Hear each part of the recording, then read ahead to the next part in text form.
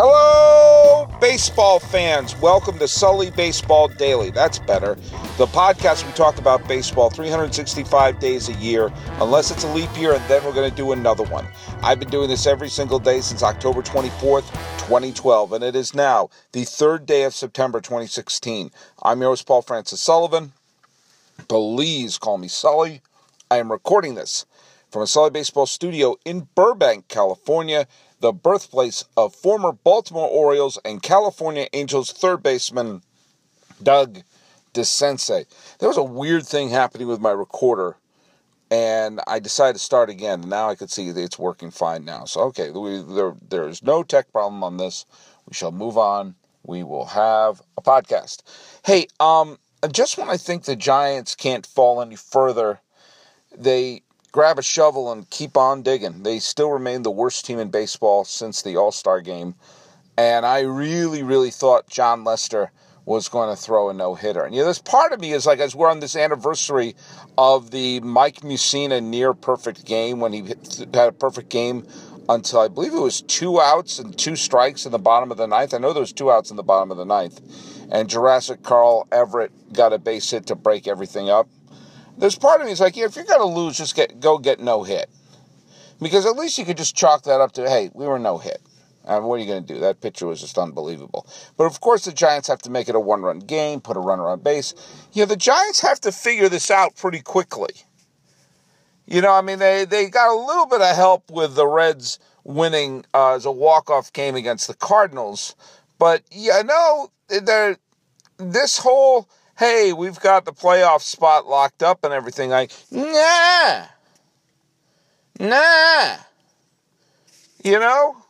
It's just a couple of more losing weeks away from letting the Cardinals pass them, and next thing you know, you're looking at the Mets, you're looking at the Marlins, you're looking at the Pirates. It's an even year, folks. But that can't be enough. They got to start winning. They have the players. They have the teams. They just have to play mediocre ball as opposed to terrible. Anyway, it's, crazy night of baseball. That's absolutely for sure.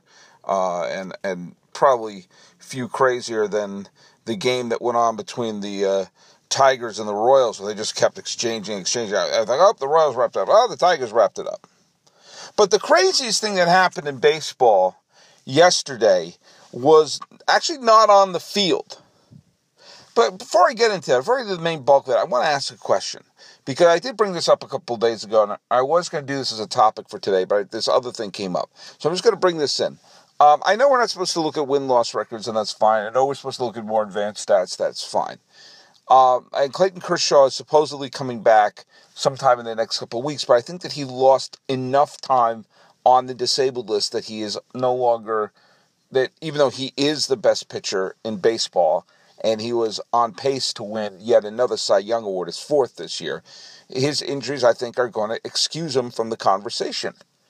And my stance is simple. It's basically whoever has, of these pitchers, whoever has the best September is going to wind up winning the National League Cy Young Award in Kershaw's absence.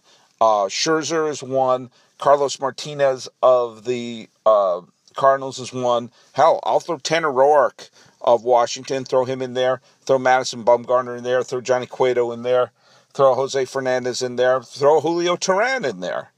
And I think if Jake Arrieta has a dominating month, you have to throw him in there. And Jon Lester, I think, has elbowed his way into the discussion. So it's basically, I don't want to say they're all tied in my mind, because if you take Kershaw out of the mix, I personally think that Scherzer is in the pole position.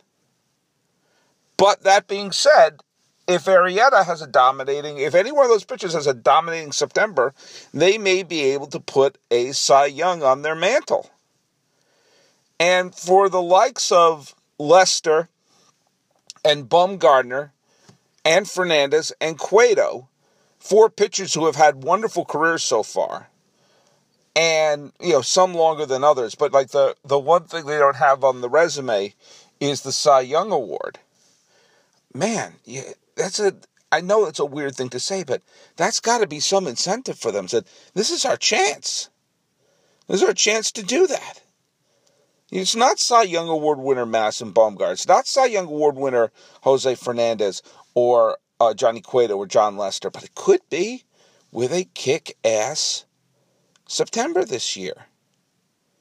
Or are we going to have, two-time Cy Young Award winner Jake Arrieta or two-time Cy Young Award winner Max Scherzer, who gets to enter his name as one of those who have won in both leagues? It's possible. And right now, Scherzer is in the clubhouse. So anyway, just something to think about. The near, it wasn't really a near no-hitter because it was into the seventh, but, it's in your mind when you get to the seventh inning as a no-hitter, that starts to percolate.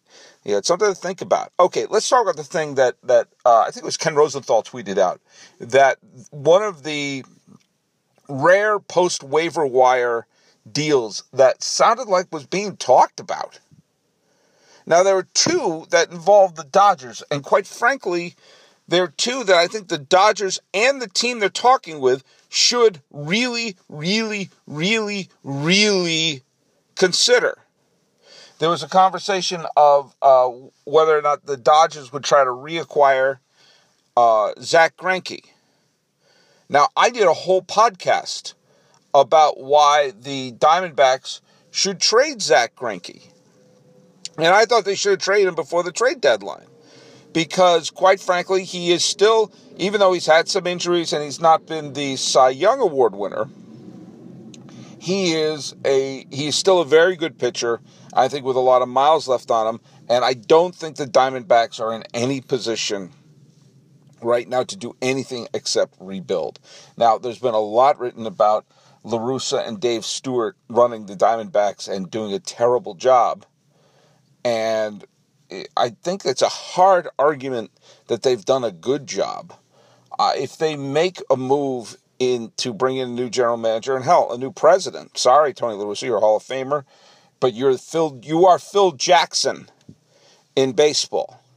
Phil Jackson's one of the greatest coaches in the history of basketball, but the Knicks brought him in to be a general manager and president, which is something he's never done. And people are like, oh, he's going to bring championships to us now, doing a job he's never done, and he's not very good at it. Well, that's what La Russa is. La Russa brought the White Sox to the playoffs, won a championship with the A's, won 2 championships with the Cardinals, so they're going to bring that La Russa magic to the Diamondbacks. Sorry, Tony. You should have gone back to the animal shelter and saved some puppies. You had the greatest exit of all time, winning the 2011 World Series. Boom. Drop the mic and save some kittens. Instead, you're ruining your bows by going over and running the Diamondbacks into the ground. Whoever's in charge of the Diamondbacks should say, hey, we have Zach Greinke. Let's see if we can get some good things in exchange for Zach Greinke. Now, I think it was totally bananas that the Dodgers, a team with, I don't want to say with unlimited resources, but damn close to it, let Greinke walk. Now, granted, they're in first place right now. Watch them win the damn World Series this year, with a healthy Kershaw. But I think bringing Greinke back would be a smart decision to make. And maybe that's something that they'll look into in the offseason. Maybe trying to sneak it in after the waiver wire. Maybe the Diamondbacks will think, well, let's talk to all 29 teams instead of just Los Angeles. Fine, granted. Okay, table that for November 1st. But the other trade, I can't stop thinking about because it's one of those great kind of trades. The kind of trades that you make if you're playing fantasy baseball or if you're trading baseball cards or if you're at a bar hanging out with your friends thinking about a trade.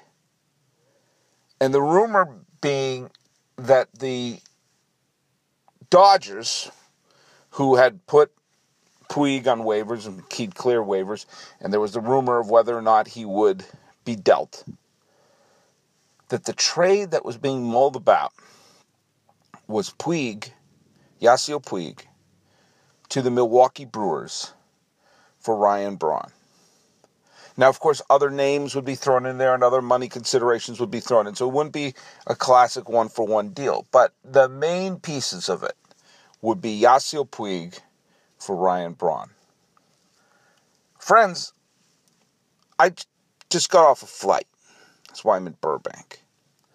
I read that before I got on the airplane. And from San Jose to Burbank, That's all I was thinking about. Why didn't that trade happen? Who said no to that trade? Think about the positivity that can come from both sides in terms of what they get and what they give up.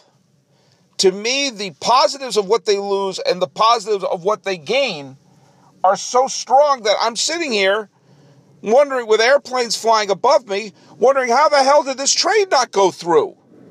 This trade seemed ideal. Think about it in terms of the Milwaukee Brewers. Let's just go to the Brewers first. Now, I don't know how money would be exchanged if certain things would be offset in salary-wise. But one of the things the Brewers, and I did this in a podcast a few months ago, and I think I recommended trading Braun to the Brewers, to Los Angeles. It was either to LA or to the Giants. But the idea was the Brewers have to be in a situation to get out of this commitment and really, in full earnest, do the rebuilding that they need to do. A couple of years ago, in 2014, in early September, the Brewers were a wild card team. It looked like they were going to be one of the feel-good stories of the year. And then they totally collapsed in the last part of the 2014 season. Were dreadful last year, and they've been dreadful this year. And they need to rebuild. And we're starting to see that just pulling the trigger and rebuilding can be a relatively quick process. Now, granted, I think it's easier to do in the American League because there's a lot of parity in the American League, which is why you're seeing something like the Yankees dump everyone on July 31st, and here we are on September 3rd, and the Yankees are still in the damn thing because of the young players they brought up. It's harder in the National League because you have better teams at the top and worse teams at the bottom. That much I grant you. And the fact that they're playing in a division where they have to play St. Louis, Chicago, and Pittsburgh all those times, yeah, they're going to get clobbered a lot. But dealing Braun and sort of saying, we're going to turn the page on Braun. He was a Rookie of the Year. He was the MVP, but there's a ton of baggage with him. The PED baggage, the throwing the delivery guy under the truck baggage. It doesn't seem like the nicest guy in the world. And it's a complicated relationship that he has with the fans and he has with the organization in Milwaukee. You know what? Let's just start again. And get out from the multi-year commitment and just move forward. Get younger and move forward. And just that sense of, we're turning the page. It's time to move on. Sometimes saying it's time to move on is pretty powerful. I remember when the Red Sox did that with Manny Ramirez, a player that I loved, but it was clear by the end it was time to move on when he was starting to push push elderly people in the clubhouse. I said, oh boy, all right, this is no longer working. Time to go. And there was a sense of, as much as I loved Manny Ramirez, when they moved on, brought Jason Bay in, and don't forget, the Red Sox nearly got to the World Series with Jason Bay. There was a sense of, all right, the drama of all that is over when they traded him to LA in that complicated 3-team deal. Meanwhile, the Dodgers need a big bat, and they made the deal for Reddick, but they need a strong hitter in that lineup, and they had Puig, who, he exploded onto the scene in 2013. Power, speed, defense, dynamic. Remember, he was Puig of their own. People said, put on the All-Star team after 3 weeks. He's amazing to watch. The crowd would love it. Number 66, Yasiel Puig. I loved it. He became one of my favorite players in baseball. But the welcome was worn out. And he's immensely talented, but it's not working out in L.A. They sent him to the goddamn AAA. Buried him in the minor leagues. They said, we're better off with you in the minor leagues. And they were. They passed the Giants. They're behind the Giants at the All-Star break. Now they're padding a lead going into September. Now they could still use a big, strong right-handed power bat. And they also could just end the Puig circus. And bringing in someone like Braun, who wouldn't be a rental. Granted, he's a long-term deal, but do you know what? Wouldn't be a rental, not a spring chicken, has some injury issues, has some of the baggage, but you're not asking him to give you 162 games this year. You're asking him, give us a great September. And as I said before, the value in Los Angeles of having a pennant, of having a World Series, of taking over the city, of being the team of the city, with the Lakers stinking, with the Kings, it's hockey. I mean, the Kings have had a wonderful run in LA recently, but it's hockey. The Clippers disappointing. Yes, there's excitement here in Southern California that the Rams are back, but I don't know. Are the Rams going to be good or not? I don't know. That's football. I don't know piddly-poo about the NFL. But to be able to get the World Series here in LA, all this money was spent, all this attention was spent, all this wanting to be the big brash, we're like the Yankees of the West, but without winning a pennant. They still haven't won a pennant since 1988. You're not going to take over the team and be the big marquee in the second biggest media market in the country. It was saying, yeah, they made the division series again, and they lost in game 5. See you in April. No, they need the excitement. They need the passion of a World Series in LA. And Braun could help deliver that. And whatever he costs, whatever it brings about, could be worth it. If it makes the Dodgers the team of LA. And the baggage he brings here, come on. PEDs. Everyone in LA uses PEDs. What the hell do you think Botox is? Oh my God, he uses drugs to what? Just finish the sentence right there. Whoa, you do, we do too. Welcome to Los Angeles. Oh, he stabbed someone in the back. Oh, wow. I'd hate to see someone in LA stab someone in the back. And to welcome him, to bring him aboard, and that he would fit in, he would be part of a big team, instead of being the marquee name on a big team. To be able to have that shot of adrenaline, to give a little bit of juice to the team, to cycle something in, to enhance the performance of the Dodgers for just a month. They say, hey, you know what? Play like an all-star for a month. Take the weight off your shoulders. Maybe a change will do him good, to paraphrase Elton John. And for Puig in Milwaukee, say, hey, all those expectations and everything in LA, they're gone. You're in Milwaukee now. People are watching the Packers. Relax. Put some cheese on your head. Yes, this is a tradition here. And the Brewers would be able to say, we've turned the page and we brought this immensely talented 25-year-old player. Now, will he be the player that we saw explode onto the scene in 2013? I don't know, but maybe the change will work for him as well. Maybe. And so I look back and I see this trade that could have helped the Brewers, could have helped the Dodgers, and would have just been so cool. To say, hey, guess what? Blockbuster deal. Help the Brewers long term. Help the Dodgers short and possibly long term. Who would turn that one down? Who would turn that one down? I don't know, but man, we missed out on something potentially fun. But it's going to be fun anyway. It's Labor Day weekend, and down the stretch they come. And quite frankly, I'm going to probably watch a hell of a lot of baseball this weekend, and I recommend that you do too. Now, if you want to know who owned baseball on the second day of September 2016, all I got to say is go to MLBreports.com to see the up-to-date listings there. You can go to SullyBaseball.com, like me on Facebook, subscribe on iTunes, SoundCloud, YouTube, Twitter, Stitcher, Instagram. Just go online. It turns out I have a Pinterest page. Did you know that? I didn't know that. I'm on Pinterest.